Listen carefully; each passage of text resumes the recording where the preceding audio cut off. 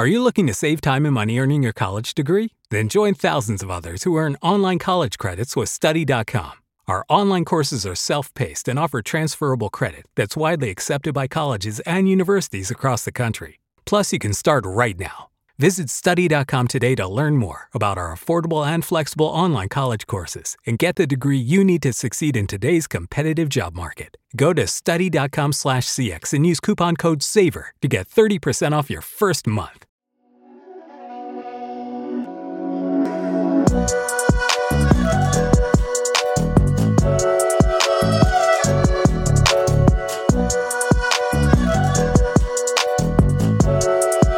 All right, friends. Hello. Welcome to a special episode of the New Evangelicals podcast. My name is Tim. I'm the host of the show. We're also a nonprofit organization dedicated to holding space for folks marginalized by the evangelical church. You can check out more of our stuff and our content on the newevangelicals.com or our TikTok or Instagram.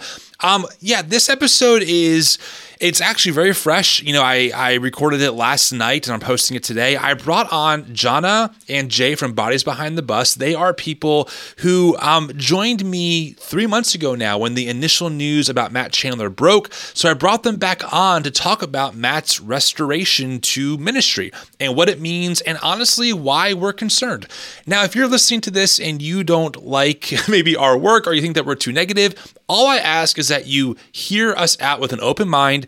We don't have to change your mind. We can't force you to see things differently, but please understand that the perspectives we have are not without merit. We're not just making things up. And I hope that this episode at least communicates that to you. That being said, I am going to keep this intro pretty short and sweet. If you listen to this show often and you like our work, thank you so much. It means the world. If you can give us a rating and review, that would be so helpful. And if this episode is helpful and you want to share it, that would be great as well. One last thing I'll mention before I get over to the interview. We are doing a live in-person podcast event with April Joy and Mike from Mad Priest Coffee in Chattanooga, Tennessee, December 16th. Tickets are in our show notes via the link there. Just click on it. We're also live streaming it so you can get tickets for that. And hopefully I'll be able to meet you in person or talk to you on the live stream. All right, friends, without further ado, here is my episode with Jana and Jay talking about the recent Matt Chandler restoration, restored to ministry, story, call it whatever you want. Here we go. Talk to you later. All right. Another emergency episode coming your way, friends. You know, we did an episode with Jay and Jana from the Bodies Behind the Bus podcast when everything first broke with Matt Chandler in August now, I think it was, only a few months ago. And, it was a very important conversation to have. So I decided to bring them back on the podcast to talk about the next step in this saga of Matt coming back and being, quote unquote, restored to ministry. As of this recording, it's yesterday, Sunday. This will come out on Tuesday, the 7th. We want to get this out as soon as possible. So Jay and Jana, it's good to have you back on the podcast. Thank you for making time to record this. I wish it was under better circumstances, but here we are making this happen. So thanks for being here. Yeah, it's a pleasure. Thanks for having us. Absolutely. Excited. Yeah. Excited. There's a lot of words to describe how I'm feeling about all this.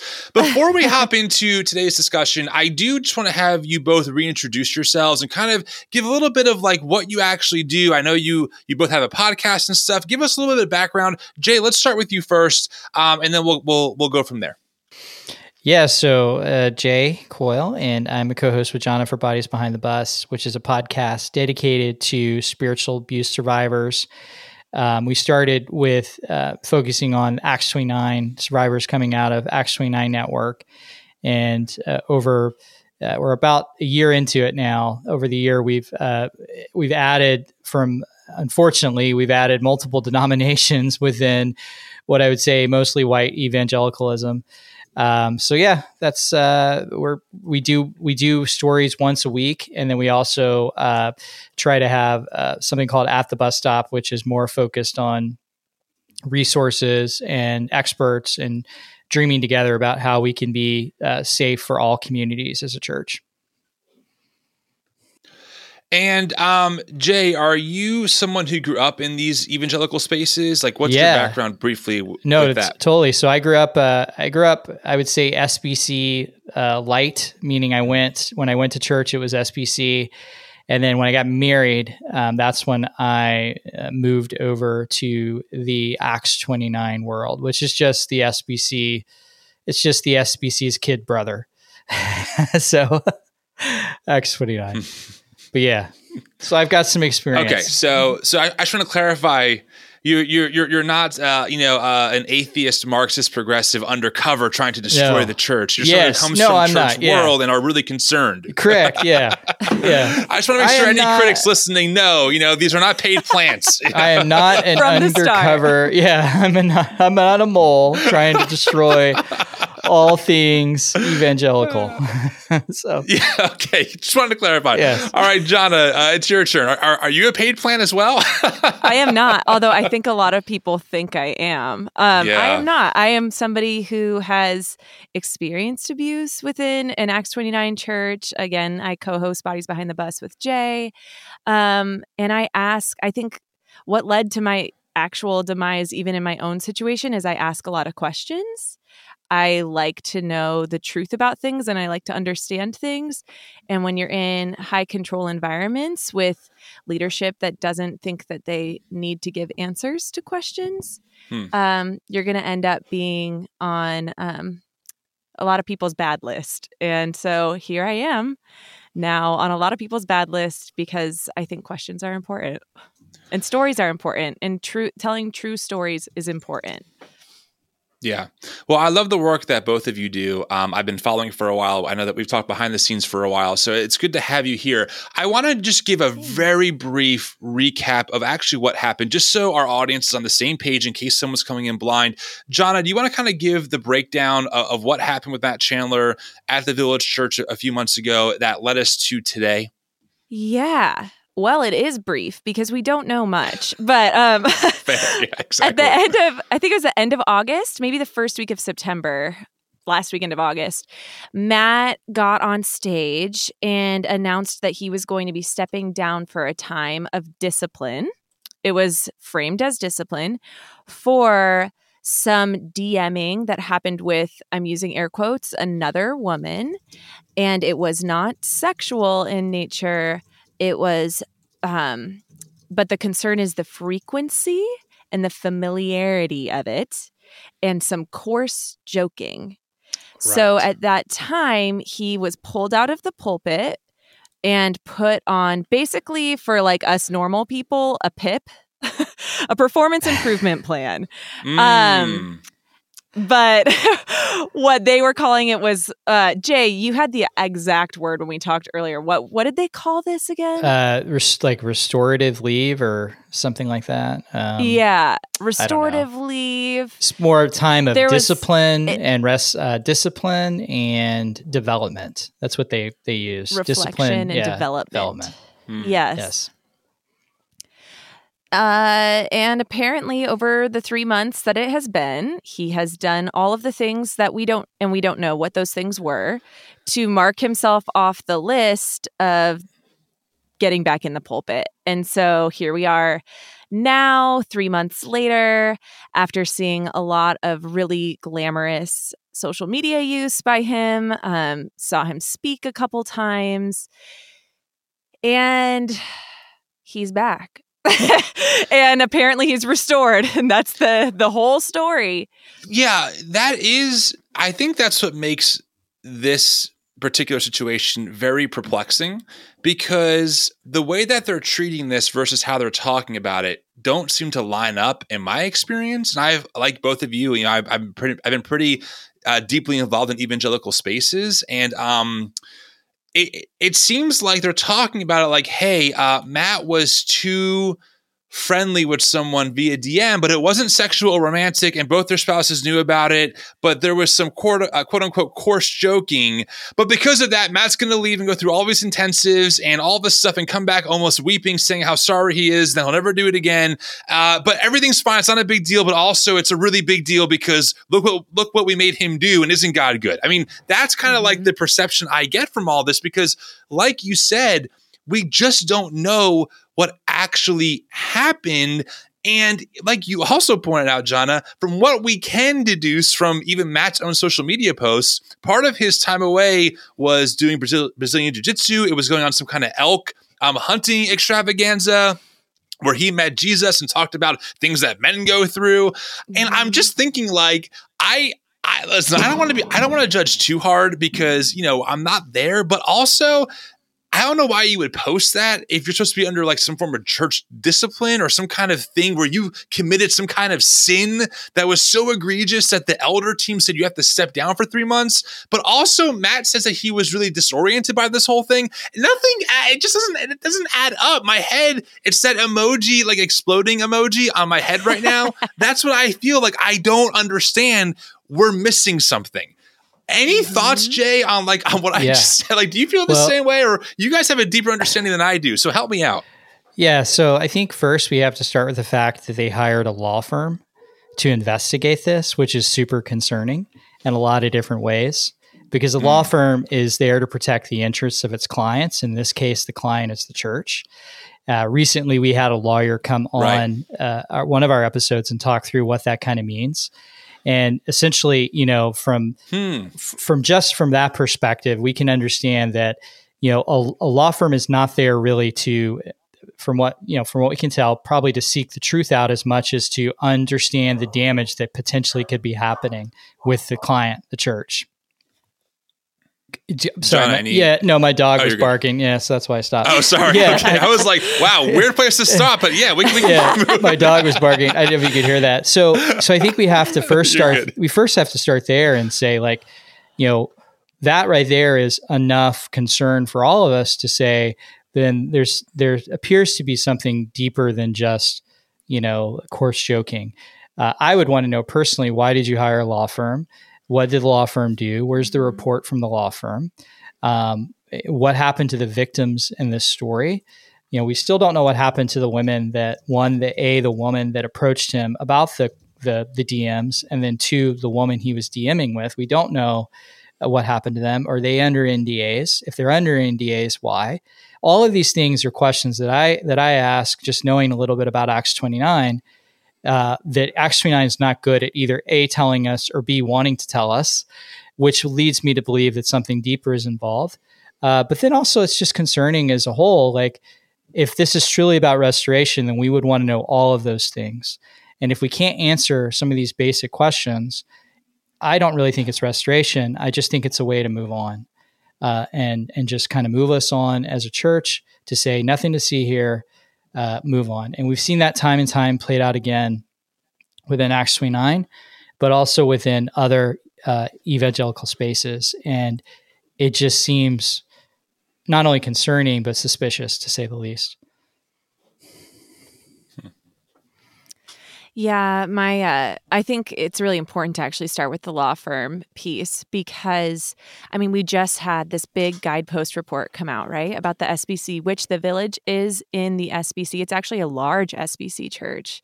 So it's not like the only option was to hire a law firm. So we were like, our initial question way back right when we had our first conversation was, why a law firm and why not someone like Guidepost or Grace or these firms that are brought in that are not biased, that are there to actually look through all the dynamics and to see what was happening there and actually investigate for truth and goodness and wholeness. That's not what a law firm is doing. A law firm is coming in there investigating, and we know Acts 29 is extremely litigious. We know the Village Church is extremely litigious. We know NDAs are a part of the Village Church culture. So it is concerning, to say the least, that and again, I actually got a quote from an insider whose daughter, right before Matt's announcement, actually settled a lawsuit against the Village Church. And I was just asking her, go ahead. Before you read that quote, I just want to clarify for maybe the audience out there. When you say litigious, you mean that the Village Church uses law firms often, or like they wrap people up in paperwork? Like, can you maybe unpack that for a minute before we get to that quote? Yeah. So there's a lot of threat, like not even just within the Village, but in the network as a whole of this like vague legal speak, where like that would be illegal for you to do that, or NDA use is very, very common. So and we know from, again, speaking to Robert Callahan, is who we had on the Bodies Behind the Bus, that NDAs often, yeah, he's great. He's amazing. NDAs often in these spaces are being used like they don't even actually hold legal weight sometimes, but the verbiage in them is like mixing this spiritual coercive power with fear to keep people silent. And that's a common thread within the village, within Acts 29. We saw it with Ravi Zacharias. We're seeing it in a lot of spaces within the evangelical world. So, but I think too, Jonathan, from the village, I would say that's what I mean by litigious. But from the village perspective, they have a track record of using NDAs, or essentially trying to use internal measures to silence people who are victims of abuse, whether it be spiritual abuse, or in the case of Jane Doe, sexual abuse, Jane Doe 1, to try to silence that or prevent it from really becoming an issue. So they have at least 3 documented cases where this has been used, and they've tried internally to basically limit the damage that comes on their brand. And I do say brand. And so that's why I think when you hire a law firm, at least from my perspective, from this church, it's a red flag for me, because 1, it's a red flag that you're hiring a law firm, but in your church, but 2, it's this church and they're hiring a law firm. So those are the first things that come to my mind when Jonathan says litigious, and that is this track record of them, essentially minimizing and I would say victims. It's not, they're not documented. This is stuff that we've heard off the record because people are under NDAs and cannot speak. So this is not documented publicly. These are, this is all under wraps because people are under current NDAs with the Village Church. Staff members, victims. So it's a thing. Yeah. So do you want to read the quote then from, sure. You said it's Jane Doe's mom? Yeah. So, this woman's daughter just settled a lawsuit against the Village Church. They said the pressure inside that environment to not say a word is overwhelming and suffocating. It is overwhelming and suffocating because there is a lot of fear wrapped up in being able to actually come forward and say how you feel about things because, air quotes, your feelings are deceptive above all things. You have to understand the cultural atmosphere within that church. I am not shocked that she has remained silent. She's speaking about the woman. All you have to do is look around to see what happens to people that speak up. It is not like they are handled. It is not like they are handled with love and care. I mean, that tracks because based on what we've seen from this scenario, we have not heard a peep about this woman. The only thing we've heard, I think, in a small quote was, we want to protect her, so we're not going to talk about this person. Yeah. And when you add on this quote from Jane Doe's mom, who obviously is close to the situation with Jane Doe because that's her mother, you start thinking like, maybe something else is going on here. And I think what's frustrating is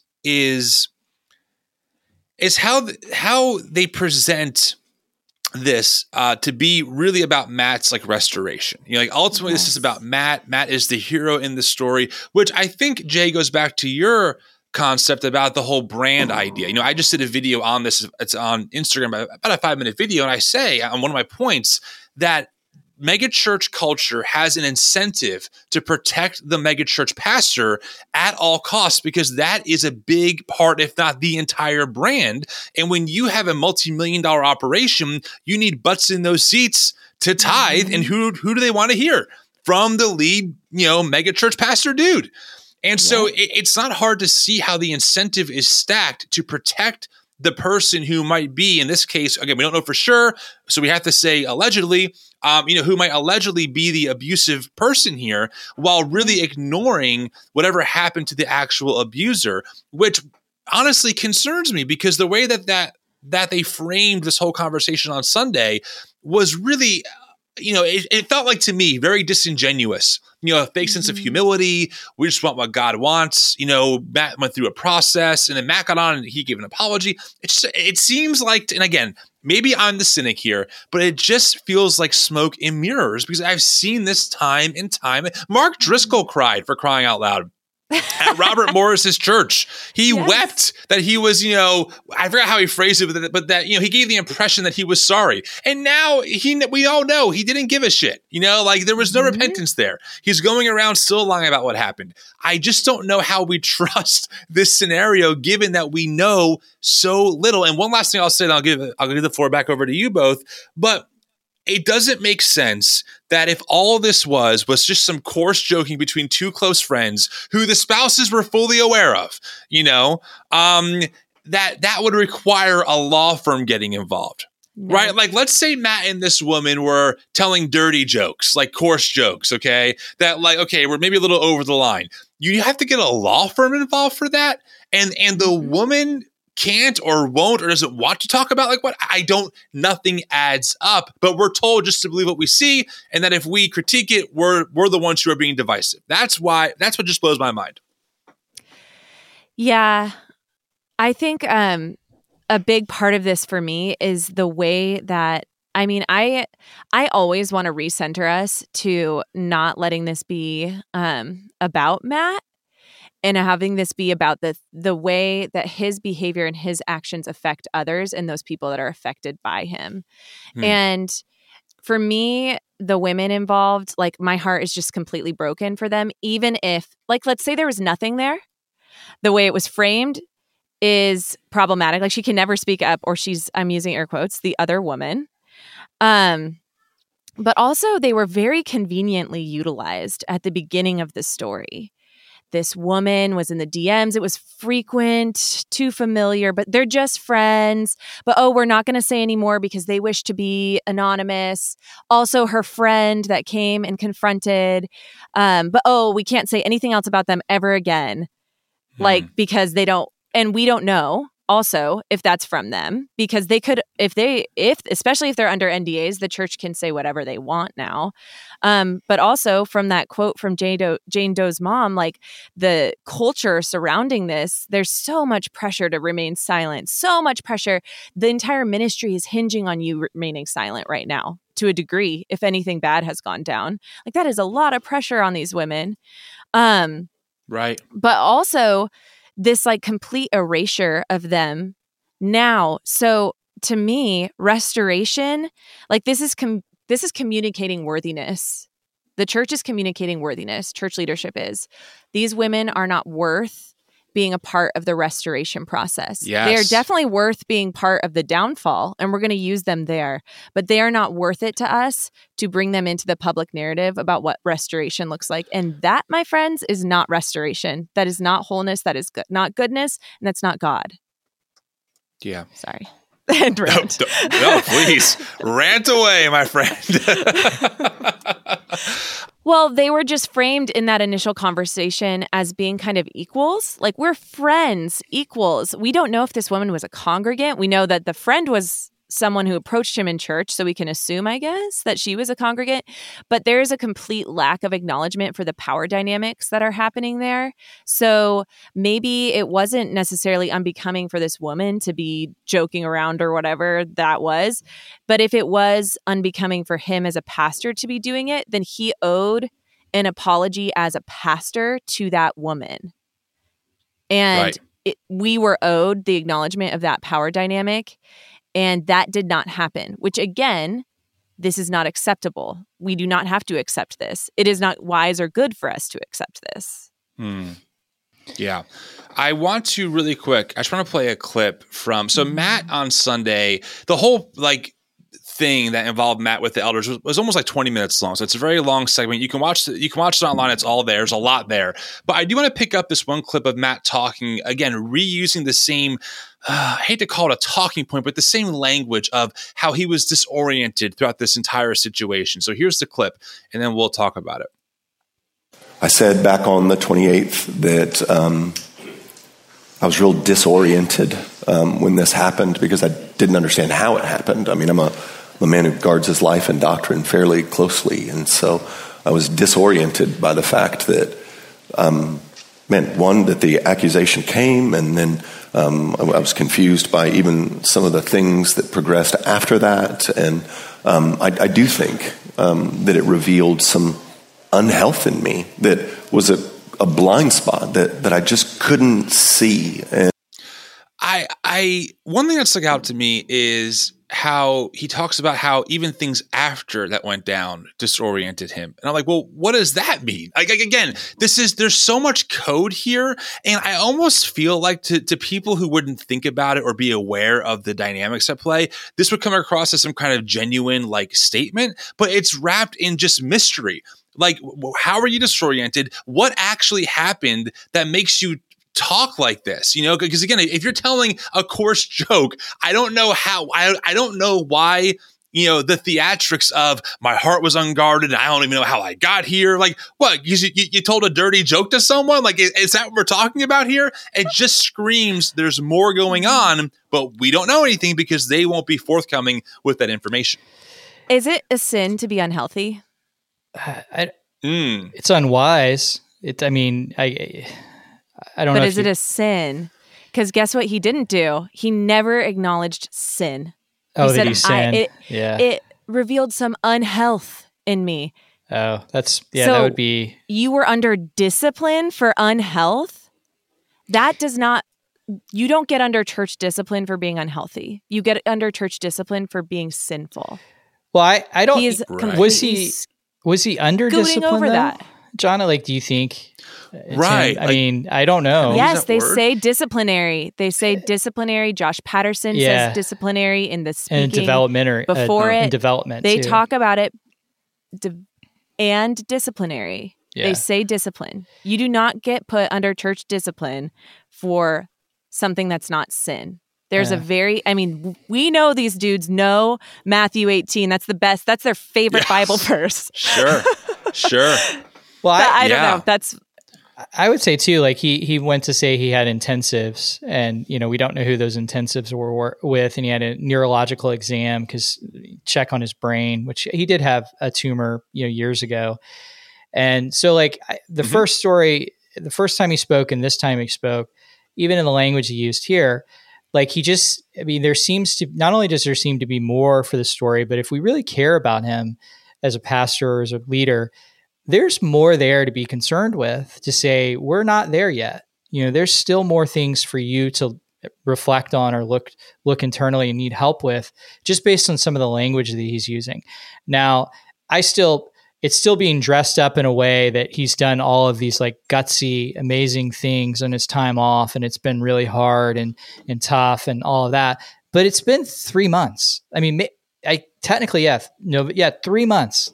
And when I think of restoration, based on it being disorienting, and him, he used an analogy later, like he got out of surgery and he was shaky still. And to your point, Tim, about not really being aware of what happened even after, I guess, his encounter or when he was confronted. Restoration is messy. It's dirty. To me, it's behind closed doors. And to me, restoration doesn't mean you go be a pastor again. It means that you're trying to work back to being whole again as a human. And I don't see any way possible that in 3 months that is doable, to be able to do all of that work for seeking out forgiveness and healing for those you hurt, and then working on yourself in a way that really brings you to a place where you feel comfortable to be a pastor again. I don't think that can be done in 3 months. I don't even know if it can be done in 3 years. I mean, it's just so much weight that is on all of this with zero clarity. And one thing I'll say, if you guys have a point on this, I am more concerned about what Josh said more than Matt. I mean, Matt's language is concerning, but Josh really sets the stage on the first message and in the second message that if you question this at all, you are questioning God. He even says at a point in the thing where he says that, the elder board has a renewed vigor and that like God answered the prayers of all the people praying for Matt, like that elder board not felt those prayers, but he was like, God answered your prayers. Like, we used our wisdom. And he said something about, we think we've clarified the things that need to be clarified, which made no sense to me because I still don't know what they clarified. And that there was this idea that these elder boards were there to like renewed and caring for their flock or caring for the church. They were gutsy and godly men, like all of this like macho language, but all of this also language that really puts them in a place of authority, that if you come and question that, you're going against God. And I don't care that people would say, well, they didn't say that. They don't have to say it because people in the room feel that weight. And if they had any doubt, they are going to leave that room thinking there's something wrong with me, because those men, they sought God and God answered our prayers, and look what happened. And that should be more concerning for all of us, because that did happen. There were people that left that I guarantee you were like, I can't question this now. This must be a God thing. That's the sound of me prepping the grill with Reynolds Wrap. And the sound of me not doing dishes. And the sound of me spending more time outside with my family. Easy prep, cook, and clean. Make time with Reynolds Wrap. I like the sound of that. For the Millers, movie nights were once tradition. Now Sarah could hardly get through the opening credits, not on that old couch. But one day while shopping on QVC.com, she learned La-Z-Boy recliners had slimmed down a bit. And in just a few clicks, Sarah got her La-Z-Boy chair and a popcorn maker and a soundbar by Bose. And with one quick trip to QVC.com, movie night and Sarah's back were saved. Shop QVC.com/podcast and use code QVC20podcast for $20 off $40 for new customers. This is shopping brought to life. For whatever reason, there's always been a stigma around mental health in our communities. Some people say that talking about your feelings makes you weak. But you know what? It doesn't make you weak. It makes you human. No matter what you're struggling with, you can call or text 988-LIFELINE to connect with a trained crisis counselor and get the resources and support you need. No judgment, no stigma, just hope. Text or call 988-SUICIDE and Crisis Lifeline day or night. 988. Hope has a new number. No, I think you're exactly on the money with that. I also found his name is Josh Patterson. Is that his name? The elder? Yeah, Josh Patterson. Elder. Yep. Yeah, I mean, I watched that whole thing. I was like, wow, I mean, this is just very intense language. And it's built on, a hierarchy of we are appointed as the gatekeepers of this church. And so whatever we say, whatever we tell you has to be believed that it is totally okay, good. We did everything correctly. And also, like, there's no women there. It's a complementarian church. And it's clear about that. I mean, like the elders are all men. Is there any women? Were there any women part of this process asking the questions of like, well, what about this side of things or this scenario? No, of course not. That's the craziest part is he gives all of these things about like who these teams are and these people that are holding him accountable that oversaw this process. But actually he doesn't tell us anything because can you tell us who the heck did any of this and who was overseeing the elders? Totally. No, we have no idea. We have no answers. And something that concerns me, that should concern the village, is I looked through the YouTube comments this morning to be like, okay, so how is the village? Because I know a lot of people, I'm sure people around the world do watch what is happening at the village, but also people are online streaming the service, commenting on their YouTube. And one of them was, "We need you, Matt!" ! And I was like, that is glaring, blinking at you an issue here. That is what you walk away from this whole process thinking is, we need you, Matt. And a shepherd, a pastor, what we should be requiring of them is a pastor that's laying down the power that they can step out if they need to, and Jesus is still on the throne. Jesus is still who we're running towards, right, guys? Like, it's not Matt. We don't need Matt. We need Jesus. And that is purposeful. It's purposeful. We are not dealing with dumb people. We are dealing with highly, highly trained intellectual people that are extremely, extremely good at spin. extremely. I mean, we have track record. We can see it on paper, the spin that they are good at. I think it's important to note too that the Village Church is highly connected to everything evangelical culture-wise, right? And they're connected to Acts 29. There's no way that the people who oversaw Matt's restoration were not people in the tank for making this as minimal and as seamless and as quick as possible to say, we did our job, Matt's back, and now we keep moving on. And we have to keep that in mind. Like you're right. They're not going to give details like who led these intensives, who were these people, who did the neurological exam. We assume a doctor, but we don't know for sure. It could be one of their people who apparently is some kind of professional about brain stuff. It could be me. It could be anybody. I have a confession. It was me.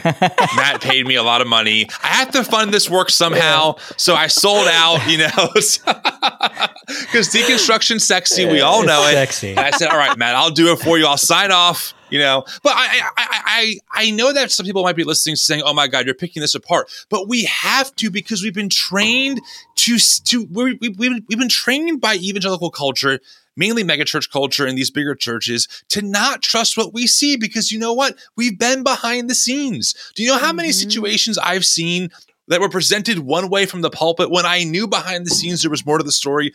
And it's not like we're pulling things out of our butt. Like, oh my God, this is so, it's not like we're saying, hey, the church has a track record of being really good with this stuff, but we just don't like Matt. We can give example after example, including examples inside the Village Church, including examples inside Acts 29 Church, where people like Matt and those leaders touch that stuff. And it's not good. So we have an obligation, I believe, to do what we can to say, listen, unfortunately, don't believe what you're hearing and seeing, because it's something smells, something does not make sense. But unfortunately, I don't think that will stop, people like Matt or the elders from just, God honoring. We prayed over it. Matt's back now because we restored him, and we don't owe answers to people, because ultimately, I think that Matt and his people, I think their view is God appointed these elders of this church. We're not accountable to anyone else but these elders and to Matt, because God has ordained these people for this mission.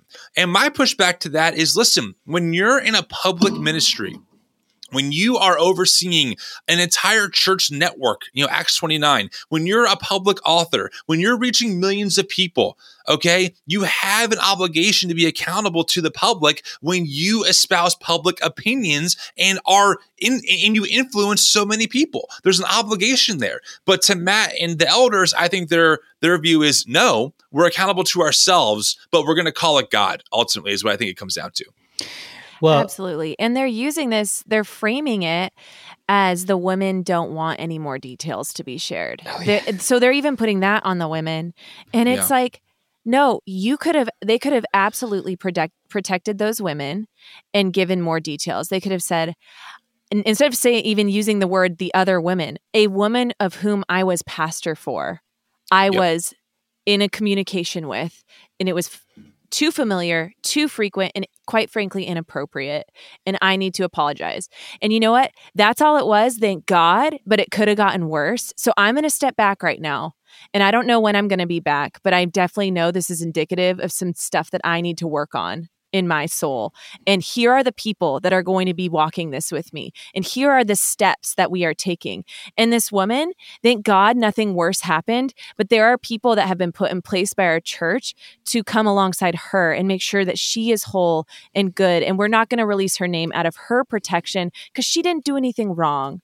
Mm-hmm. She was just at the other end of my joking. Like, this is healthy. This is what, and it's not hard. And again, they are smart.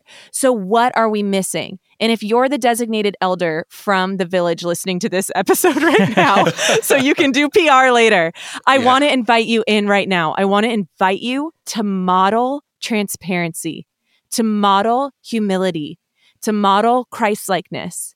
This is your opportunity. What you're doing right now is not it. It's not it. We're not okay with it. The church is not okay with it. And most importantly, God is not okay with it.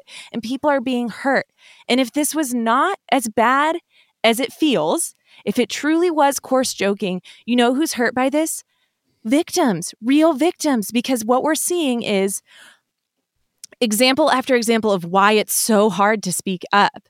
And it's going to make it harder for women and other victims of different types of abuse to come forward in the greater white evangelical mega machine, because they are now seeing in real time what it looks like for a pastor to be paraded around on stage with, "Oh, come let us adore him" behind him when he messed up. But there's another person at the other end of that exchange who was erased, who was potentially greatly harmed. Maybe not that harmed, but at the end of a lot of these exchanges, there is great harm. So this is where our concern is on this call, I think, for Tim, Jay, and I, is like, what are the greater implications of this? This wasn't just some silly, fun, one-off thing we can commentate on. This is like real, life-changing stuff that's going to affect people deeply, and it's going to crush souls. And we know people are dying. People are dying because of stuff like this. So it's not silly to talk about. It's real and it's bad. And we should ask questions. And if you're online and you're guilting one of us for asking questions, why? And who's making you feel like you need to guilt people for asking questions? Go ask questions yourself and see how you're met. Well, see how you're met. And John, and if you're point, met with nothing, or if you're met with hostility, that's a problem. Yeah. But I was going to say, John, to your point about the elders appealing to the elder listening, I would just say, where were the elders too in all of this? How are they discipling and counseling Matt where this situation even happened in the first place? And where's their accountability for allowing the flock to be hurt in this way? Where's their apology? Where's their moment of reflection? Are they the men that really should be elders? One of the things that I really took away that was the most disturbing out of all of this is they made two statements early on about a joke about people being there who normally weren't there, like some crack about some of you are normally not here, or I guess there was more people in the audience than normal. That to me reflects the fact that Matt is a brand, and that brand is felt within that church, and they know it. And then toward the end of when they talked about and I totally lost my train of thought there. I'm looking at my notes. I totally lost my train of thought. No, it happens. I don't even know what I was going to say. Well, you were talking about just how. Yeah. Well, you were talking about how the elders made a joke about there's more people here than usual, hinting at Matt being the brand, which I think is it's an listen. I think folks. Oh, God. I had it now. I totally forgot it. But the second part I was going to say is that after the brand comment, after the comment about people, the joke about Matt, more people in the audience than normal, they didn't say that his day of restoration or his day back at the pulpit was coincided with the 20th anniversary of Matt and the Village. And I don't think that's a coincidence by any means, that this was the day that they sought out to restore or planned to restore him. And again, it just goes back, at least to me, about the brand. Matt is the brand, and they have to protect that brand, and it means something to them.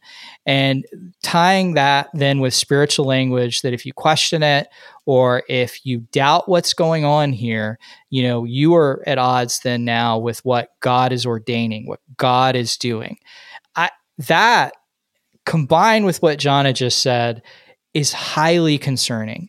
And the Village Church is part of the SBC. It is an SBC church as well.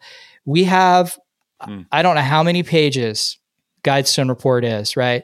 We have hundreds of pages in the Guidestone Report that show us when you have these types of leaders. Guidepost, right? Huh? Guidepost. Yeah, guidepost. What did I say? Guidestone. Oh no, did I? Guidestone, Guidepost. Yes. Guidestone is actually named in that report. So just so you know, it's a SBC organization. Okay. So I have my guides mixed up. Interesting. Yeah, but anyways, I was going to say Guidepost has it has documented proof when we have unhealthy dynamics, especially dynamics when leaders are put above the flock or put in positions of power, that their brand is more important than the truth and the well-being of the flock. We know what happens. So this also should not surprise us, what's going on, because this comes straight from the playbook of an SBC church as well. I want to play one clip that I think really stood out to me during this service, restoring Matt, where Josh Patterson, right? That's his name. I know I keep forgetting it, but I just want to be clear. Yeah. Yep. He makes this comment. Let me just go ahead and play it, and then we'll get some feedback on it. Here we go. And I said this to you, and I'm going to say it again. You just made the surgery reference. I had this image of an athlete that maybe has a knee surgery, right? And the doctor says to the athlete after the surgery, your knee's strong. Now get out and run. And there can be that like timidity the first time back as you're testing the knee. And I want you to know, and on behalf of all of us, and I trust this church affirms it, your knee's good. Run, brother. And so that's what we want. Big applause, big standing, applause and stuff. One thought I think that kind of hit me was like, wait, so what happened to Matt is an injury. Like someone hurt Matt, and now Matt had to get fixed, and now Matt's squeamish about going back out and preaching because what if someone else hurts me? I mean, that's kind of – now listen, maybe Josh is like, oh, I didn't even think about that. I'm just trying to give some analogy about, whatever. Okay, but that's a very crappy analogy because it infers that the woman in this is the one who actually victimized Matt. And now Matt had to get restored or go under the table or under the knife and get surgery. And now, don't worry, Matt, us as the elders, we're telling you that God says you can run again. Like you just keep running strong because, I know that hurt, but we fixed you. God fixed you. And now you're good to roll. that one really made me go, oh, this is a really bad analogy. It's gross. Totally. And like in that, statement that you just played, and I didn't even really catch this, that little throwaway, and I believe the church affirms this. Again, back to what we're saying. So now if you're a member of the Village Church and you have questions, or you maybe don't affirm this, and you're like, wait a second, what happened here? Are you part of the church? Now you're for or against. That's how you make sides. You draw a line right there. And now anybody who comes and asks questions is met with, the church has affirmed this. I'm your elder. You voted for me to be an elder. I don't know if that's how it happens there. I think it probably is, but who knows? It's like I'm your authority. Do you trust me? Do you trust me? And if you don't trust me, you don't trust God because God made me your authority. So submit to me. I'm affirming that Matt, his knee injury is fixed and he gets to run now. What? Right. What? Yeah. I mean, they essentially declared bankruptcy, Michael Scott style, and now, okay, there you go. Like it's official. We said it. And therefore it's all good. No questions needed. No questions, no time for questions. Yes. We're just going to move on because man, that woman really tried to hurt Matt, but woo, God is good. Yes. Amen. And we're a family. That's really how it reads to me. Yeah. And throw some emotional church piano behind it. Oh, I know. The pad in the back. Are we one step away from them hoisting Matt in a chair like they did Michael Scott and hoisting him up in the air, and then Michael Scott's head went into the ceiling? So your cue word is knee. When I say knee, hit that pad. Hit it. Well, I do think if for a second we could just zoom out, I think this for me is one of the reasons why I find megachurch culture, and really even maybe even deeper than that, this style of church structure where there's one lead pastor who is over everything essentially. I just find it incredibly dangerous because this is what can happen, right? I mean, when a pastor is told every Sunday, thanks for preaching the word. We need you to preach. Oh my God, that was so good. It was life-changing. Day in and day out, that can go to your head that you have some special revelation from God that no one else can do besides you. And so when something bad happens and it's hidden, there's an incentive to keep it buried because, well, if the pastor goes, what do we have left? Like, what is left for this church? And, I'm a big believer that our churches have to be community-centric with a plurality of leaders co-leading together instead of this like CEO pastor model because it's unhealthy for everyone. It's unhealthy for, I'm sure you both have listened to the Rise and Fall of Mars Hill, the podcast. In the beginning, they play clips from Mark before everything went down where he's like, I don't want to become this, narcissist. And I have to be careful with my heart. And before you know it, he is the very enemy or villain that he didn't want to be. And we have to ask, like, how much of this is this combination of you have type A personalities who are good communicators, and the evangelical church is looking for those people to fill their pulpits because the structure is built on the Sunday morning sermon being the star of the show. So we need a really charismatic figure who can communicate these things to get people in the seats so that way they tithe, and that way we can say we're building God's kingdom, and then the cycle repeats. And then before you know it, there's no accountability, or something bad happens and, well, we have to protect the brand because look at all the souls we're saving from hell. Look at all the work, the good work we're doing. What's a few victims in light of millions of people reached for the gospel? These are real, thoughts that we have to acknowledge that go through people's heads. And this is the result. The fruit oftentimes it's not healthy. It's rotten, frankly. Mm-hmm. Yeah, it's a bunch of guys at the top. They are all buddies. You can see it. They all post pictures together. Totally. And the thing is to stay in that room, you're giving away integrity. And it looks like little tiny bites of integrity, right? It's like, that was inappropriate what he just said. That was sinful what he just did. But it's small. Like, I'll let that slide for the greater good. Yeah. And this idea that over time, you have given away all of your integrity. And you get to a point where you're not a person of character anymore.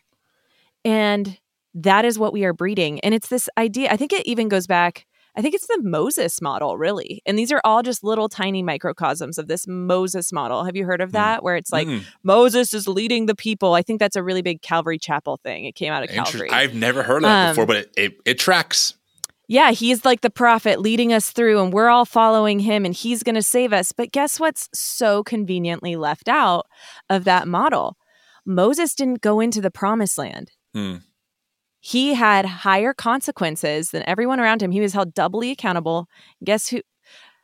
Bro sat on top of a mountain and watched those people walk in the promised land without him. He didn't have a parade, and he didn't have music and some emotional, piano going behind him while he led them into the promised land. No, there was consequences, and we just conveniently have left that out of this mega machine. Yeah, I have to fully agree. Jay, do you have any thoughts on this? No, I was just going to say, like, I always go back to the origins of Acts 29 and, with Mark Driscoll, but Matt was there too. And I think a lot of people forget that Matt was in Acts 29 at the height of Driscoll. And a lot of these guys were. And we had a storyteller once say to us, and I think this is very wise, that Acts 29 is producing exactly what it's supposed to produce. It is producing the exact culture that it was built to produce.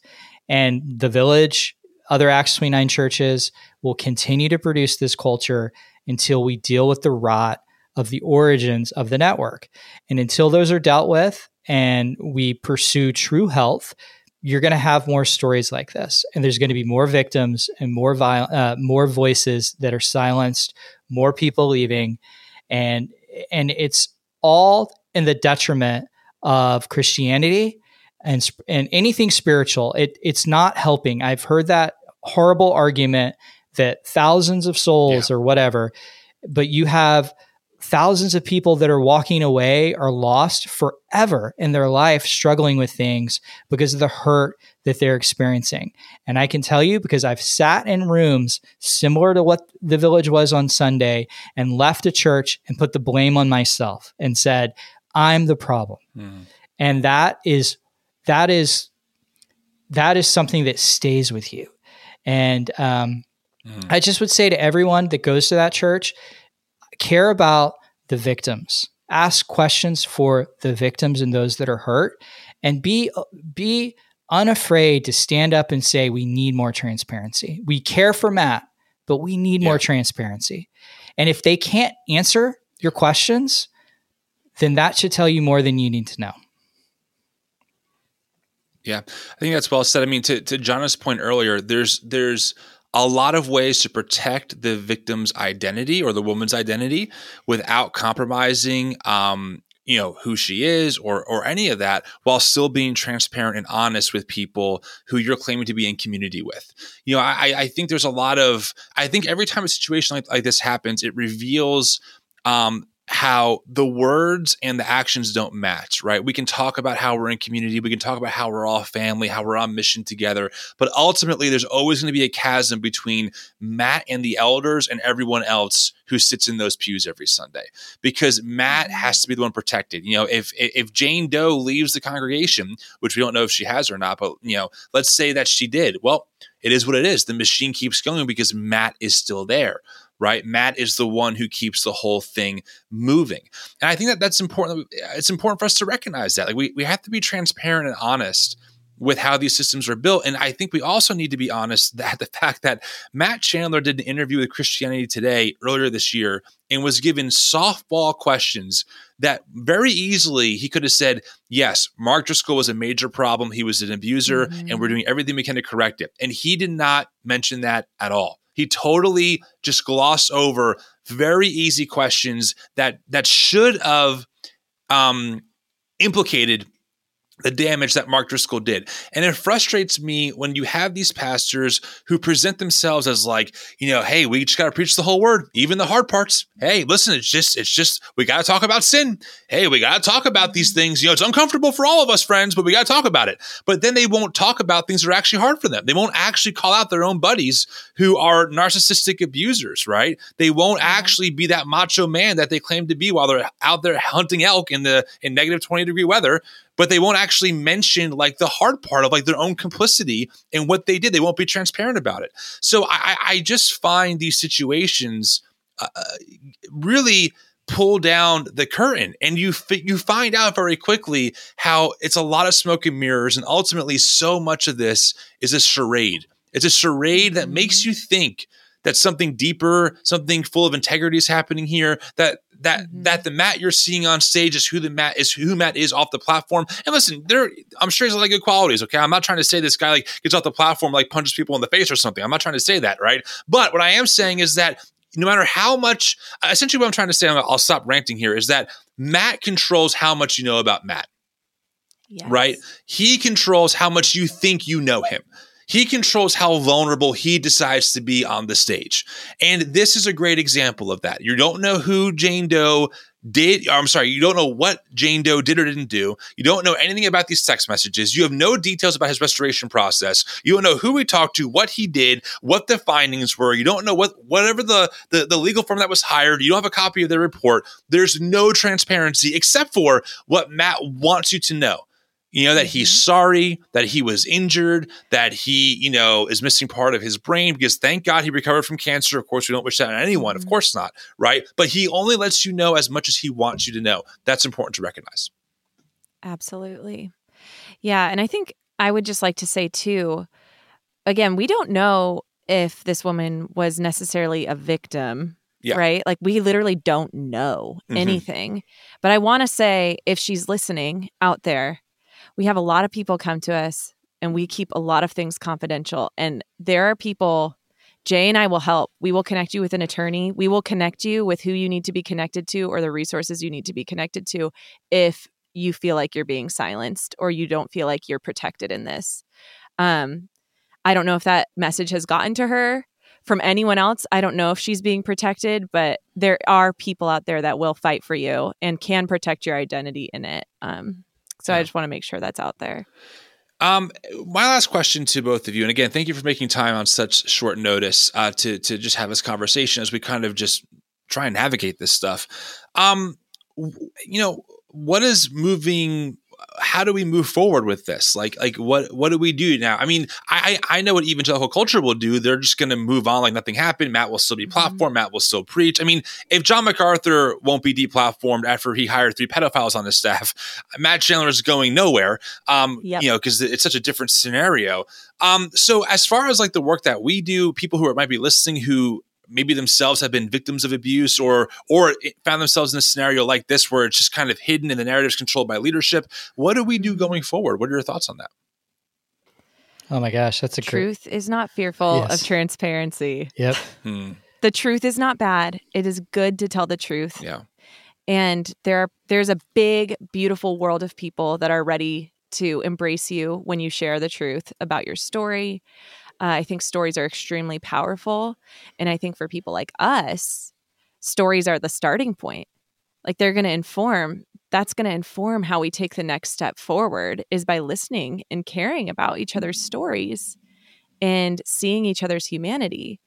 And that is exactly the opposite of what this mega industrial evangelical complex is doing. They're not sitting and seeing the humanity. Right. And that humanity is good. Imago Dei, like we are created in God's image. Like we are not taught to sit with that and to bear witness to each other's humanity. So I hope things like this cause us to, one, you and me, I'm not listening to any Matt Chandler sermons.